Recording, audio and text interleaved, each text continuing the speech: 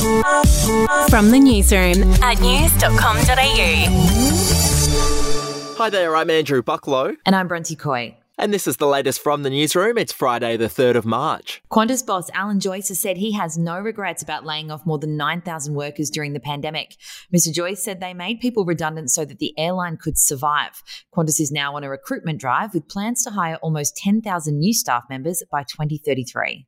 Moving on now, and police are still investigating whether the murder of a 40-year-old man in Sydney yesterday was a case of mistaken identity. Taha Sabah was shot in his car outside a gym as his 12-year-old son sat next to him. Police said the attack bears the hallmarks of an organised crime murder. Overseas, and how's this for a feel-good story, Bucky? A dog has been found alive after being buried beneath rubble for 23 days following the earthquake in Turkey. A concerned citizen raised the alarm after they heard a noise coming from under a collapsed building.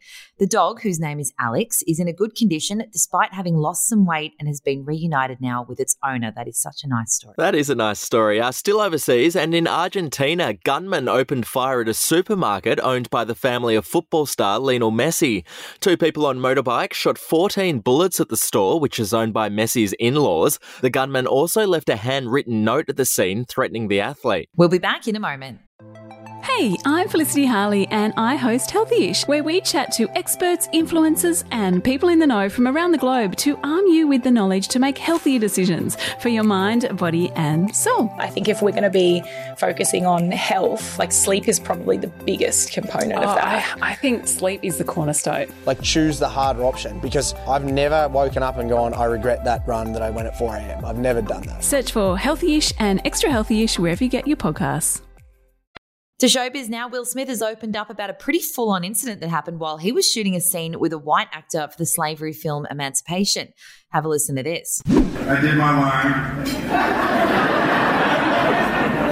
and then he did his line, and then he ad-libbed and spit in the middle of my chest. Smith said that Emancipation, which came out late last year, was the most difficult film of his entire career. And finally, in royal news, they're still struggling to find artists to perform at King Charles' coronation. The Spice Girls, Robbie Williams, Adele, Elton John and Harry Styles have all turned down an opportunity to perform at the ceremony in May. Some have cited scheduling conflicts, but industry insiders say that artists simply don't want to be aligned with the scandal-prone monarch. Ooh, that's awkward. That's the latest from the newsroom. We'll be back with another update soon. Follow or subscribe to From the Newsroom wherever you get your podcasts.